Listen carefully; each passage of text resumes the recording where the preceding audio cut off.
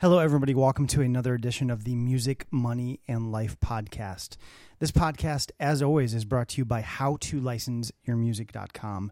If you're interested in learning how to make money licensing your music into television shows, video games, commercials, advertisements, and more, visit howtolicenseyourmusic.com.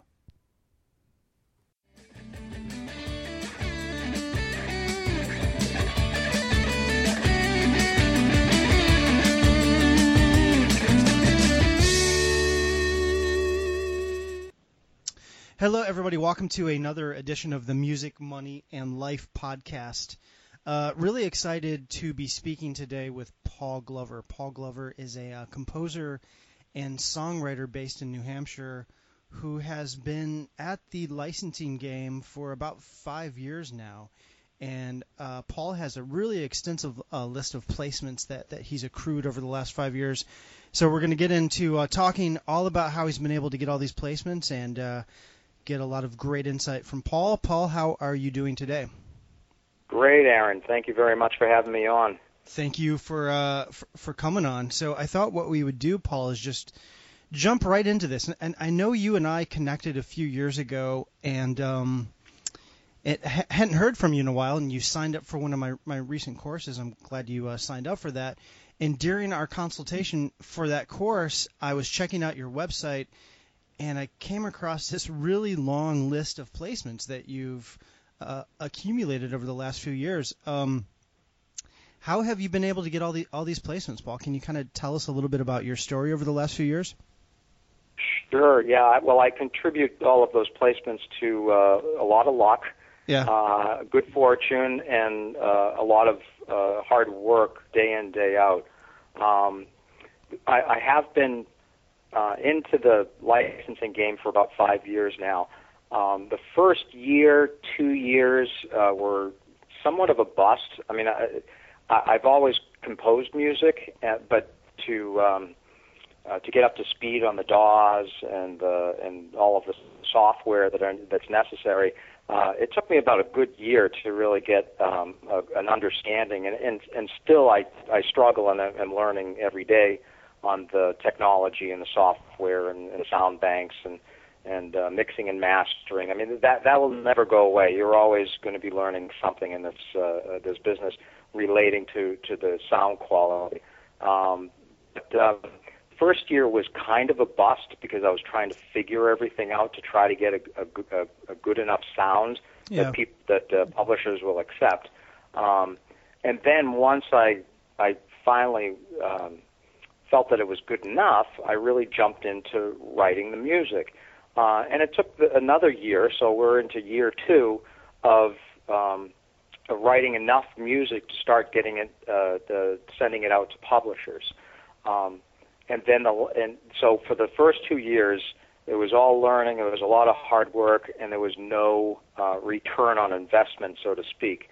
But once I started getting the music out there, and it started to circulate, it's a snowball effect. So year after year, you see an increase. I mean, certainly this business is a marathon. It's not a sprint. So anybody trying to get into it and think, well, if I write, a handful of songs, get it out there, I should see something right away or, within a few months.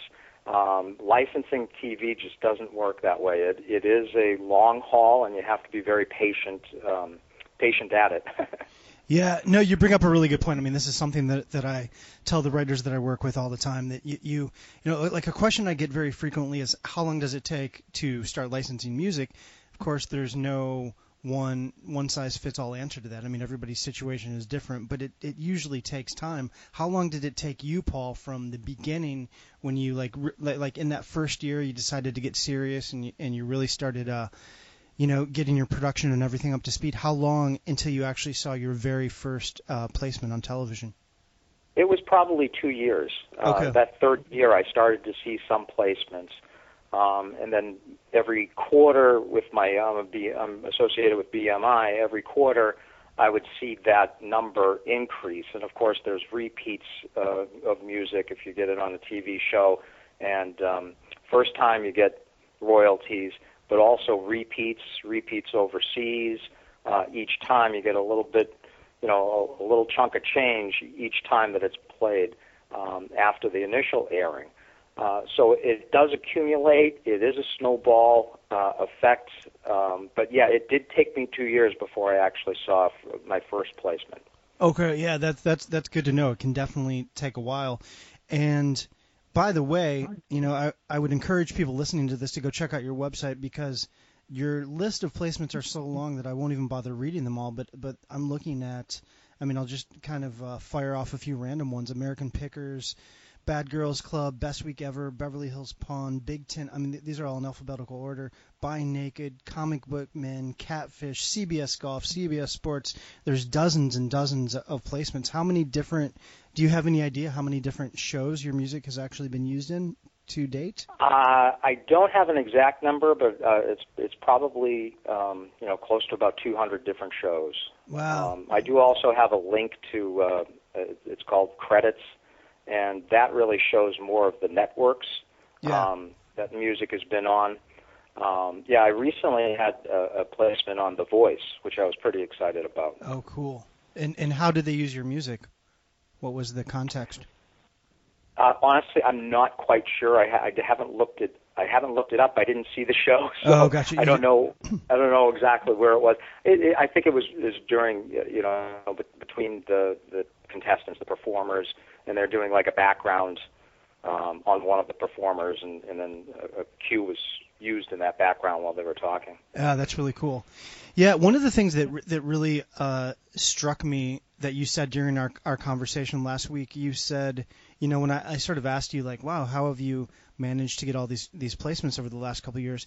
You said that you have been getting up, and correct me if I'm wrong, but I think you said you've been getting up at 5 a.m. for the last few years before you go to your day job. So you get up at 5, put in a few hours every day, and I think you said you average about 3 or 4 hours a day just working on the licensing and business side of things. Is that correct? That is, yeah, that's definitely correct. There's so many aspects of licensing, a lot of responsibilities. Yes, the publishers have a lot of responsibilities, and they can do wonderful things, and they have the contacts for you. Yeah. But there's a lot of aspects for the composer that they have to contribute to as well. It's not only just the sitting down, writing the music, getting it to production level, but there's a lot of the business aspects that aren't so much. They're not very fun to do, but a lot of requirement regarding metadata for the cues that you're sending out to the different publishers. A lot of responsibility does lie on the songwriter composer to fill in all of those gaps. Yeah. So there's a lot of marketing involved, and I would probably say that I spend about 40% of my time composing, writing, mastering my music, and about 60% of my time is relating to the business aspect, the marketing, the contacts, the metadata, the organization of all of the cues. I've reached 1,000 cues. Wow. And that takes quite a bit of time to be able to manage all of that. Wow, I can imagine. Yeah, so you have a very extensive catalog. And I believe you were saying that when you initially started pursuing publishing and library deals, I think you said something like you signed with around 20 or so different companies, and then really just a handful ended up being the ones that got you most of your placements. Is that, am I getting the numbers correct? Yeah, you're about right. I think it might be closer to 30 publishers that I've worked with over the course of the 5 years, and not knowing exactly, what they'll do for you, where. And some of these publishers are great publishers, and they can do fantastic things for composers. Right. They just don't seem to have in the last 5 years anyway, much of a need for the type of music that I have written and provided to them. So they may be placing a lot of music for a lot of other composers, but their client base is not necessarily asking for the genres or the styles of music that I write. So even though they may not be doing there's not very much activity with my music, they certainly could be doing a lot of activity with other composers' music based on their clients' needs. So based on what I write, the genre and the style, I've discovered over the course of time the publishers that will or do have the need or the client base that's looking for my style. So actively, even though I've worked with almost 30 publishers over the last 5 years, I've probably whittled it down to 10, 12 that I'm active with that produce the greatest number of placements for me. So I focus my time on them. Got you. And how did you narrow it down to those 10 or 12 publishers? Was it just trial and error, just sort of waiting to see who would get you the most placements? Yes, that's correct. After it's hard to gauge too. Sometimes you just have a feeling that that may not be working out with a publisher. Again, based on just the style and genre that you're writing that they're looking for. But you certainly see more activity. It's when you receive your BMI quarterly statements, you can see that the publishers who are placing the most music. So just logically, okay, they're placing the most. I'm going to give them more. Sure. And are these all non-exclusive deals, or are you signed exclusively with any of these publishers, or are they all non-exclusive? It is a mix. It's a trial and error basis where that's a great point. The exclusive, non-exclusive publishers. I've struggled with this over the years, where I'm a little concerned about sending music to an exclusive without any type of knowledge or awareness of what they can do for me. And then once you sign it exclusively, it's theirs. You can't send it out anywhere else. Right. So there have been some exclusives that's been a bust, or they've gotten a few placements, and it's too bad because some of those cues I really like. I'd love to be able to distribute them on a non-exclusive basis to other publishers who could possibly use them. But I'd still use the exclusive publishers as well as the non-exclusive publishers because some of the exclusive publishers are very good and they seem to be able to get just as many placements as the non-exclusive. I don't know which type of publisher does get me the most placements, the exclusive or non-exclusive. But certainly I do use both. I would say I use about 30% of my cues are with exclusive and 70 are with non-exclusive. 40-60? You said 40-70, but I get the point. You have more. I'm sorry, 30-70. Okay. 30-70. I got you. Yeah, just wanted to make sure we're on the same page. How do you make the determination in terms of when to go exclusively with someone? Do you have any sort of criteria that you look for?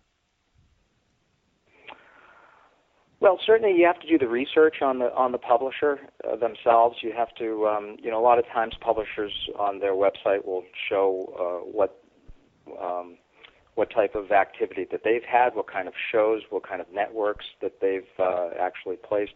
You have to look at their Facebook page or their social media page, see if they are very active in what they do. So you can find publishers that to me, the publishing game sometimes feels like the Wild West. Right now, there's just so many shows, so many networks. There's so much need for music in different areas that I do think that some people jump into the publishing game thinking, hey, this is going to be a slam dunk. This is going to be pretty easy. Right. And they close up shop after a year or two. It wasn't as easy as they thought it was. Right. So, and I have been attracted to some of these companies that have opened up shop, I've sent some music, and I closed down shop. Or they're just not as active as I initially thought they were going to be. And that's a concern because then you have some music that's basically, I look at it sitting on a shelf, and it might never be used. So to determine which ones to go with, I do a lot of research. I do look up, how much activity that they have, not only their website, but I do look up through other websites to see, to try to determine if they are a very active publisher or they are not. Also, how much music is in their catalog, which is a whole other point altogether. You've got these small boutique type of publishers that might have 10,000, and then you have 100,000 cues. Yeah. So you can get lost in the publisher with 100,000 cues, and you think you might have a better chance with the one that's a boutique.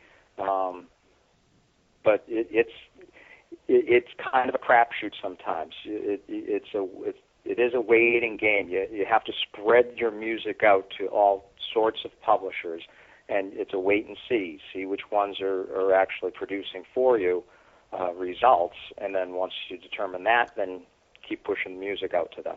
Sure.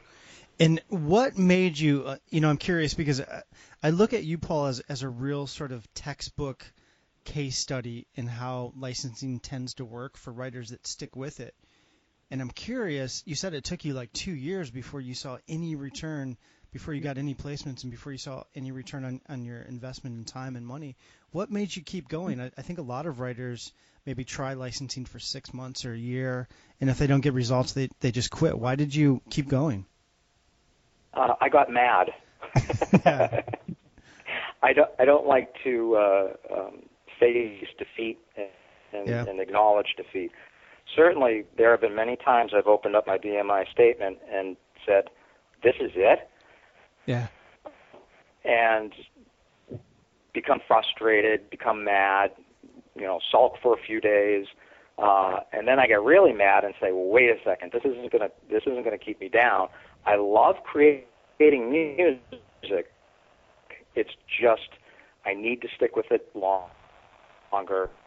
Eventually, I will see results. I will be happy with the results, and the results will actually produce some money." So, with me, I just got mad. And I just keep at it. And I do develop a routine, as you said. Wake up early in the morning, weekends, first thing in the morning, do some music, write some music, and a lot of times at nighttime, instead of watching a TV show or something, I'll be sitting down and I'll be compiling groups or batches of music to send out to different publishers, work on the metadata, do some research on some other publishers I might never have contacted before, send them an email.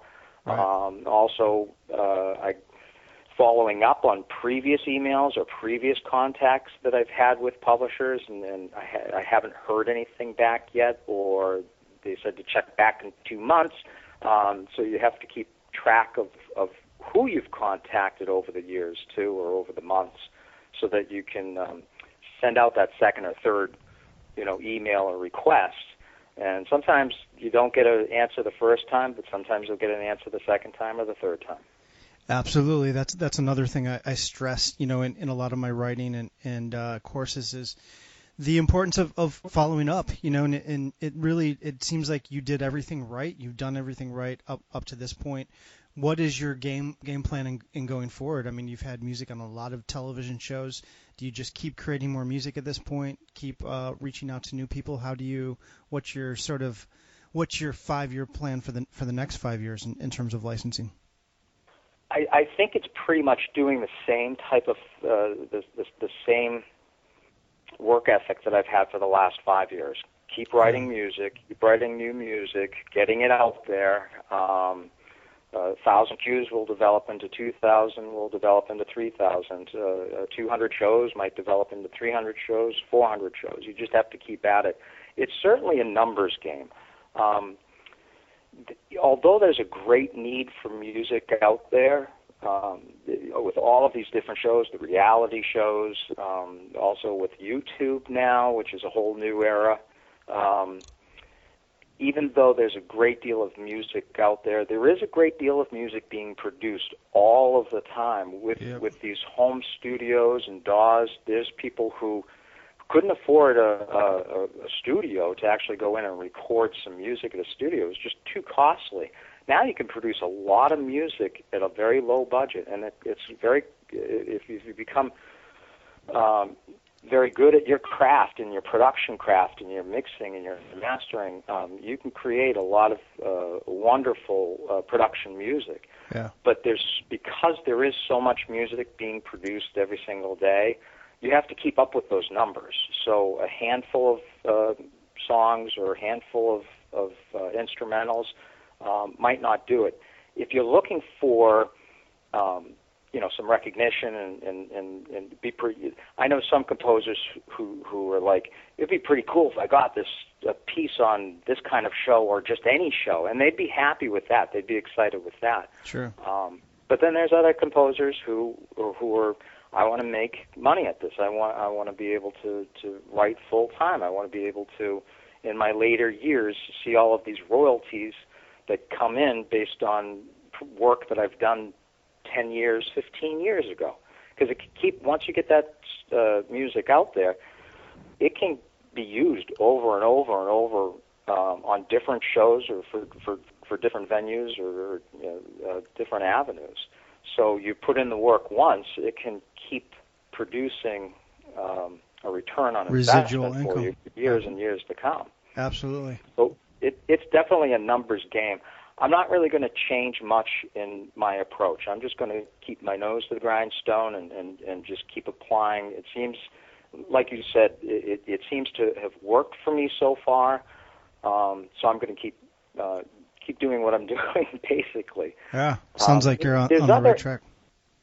Yeah, there's a lot of other avenues of potential revenue stream that I have not looked into, like the selling your music on iTunes and so forth. I mean, that is definitely, I know a lot of songwriters that do that, and they do generate a revenue for that. I wasn't attracted to that because, to me, you still need to do a lot of marketing and a lot of reaching out to people so that they will find your music and purchase it on iTunes or whatever, what other sites out there that actually sell directly to consumers.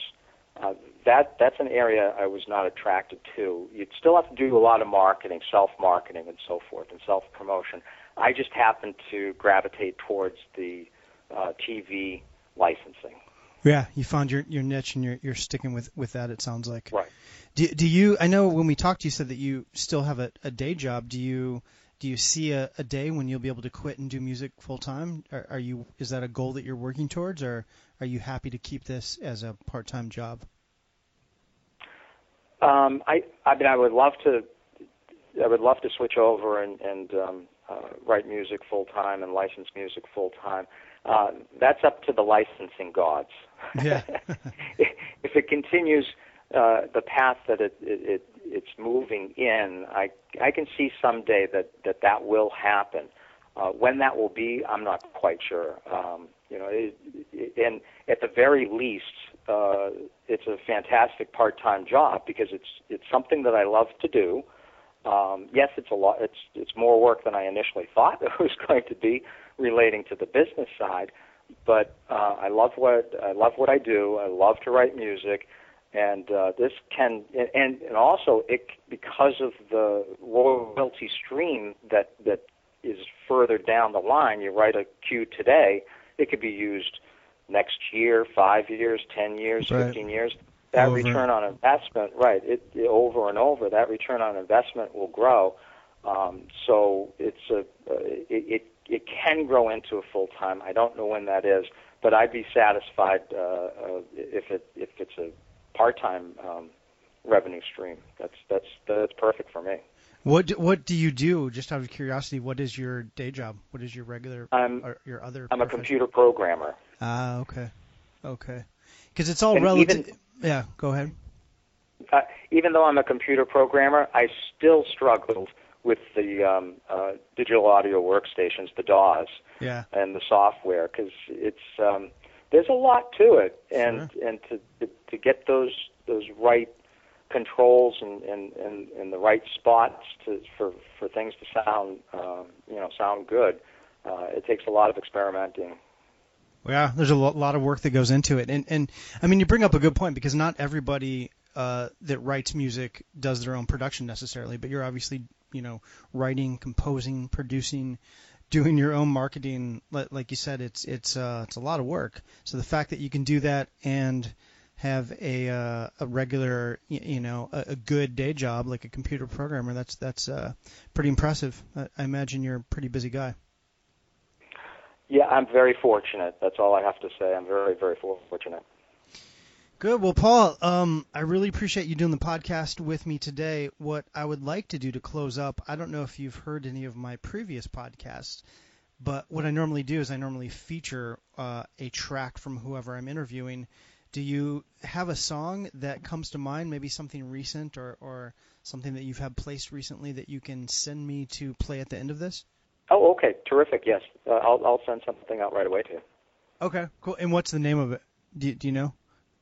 I'm not sure yet. I'll have to pick one out. Okay. So, ladies and gentlemen, now we're going to go to some of Paul Glover's music. It's a surprise, but this is music by Paul Glover. And Paul, if people are interested in learning more about you, your website is paulglover.com, right? That's correct. So go check out Paul's website. And Paul, thanks so much for speaking with me today. Well, thanks for having me on, Aaron. I really appreciate it. Thank you. Have a great day. You too. Take care.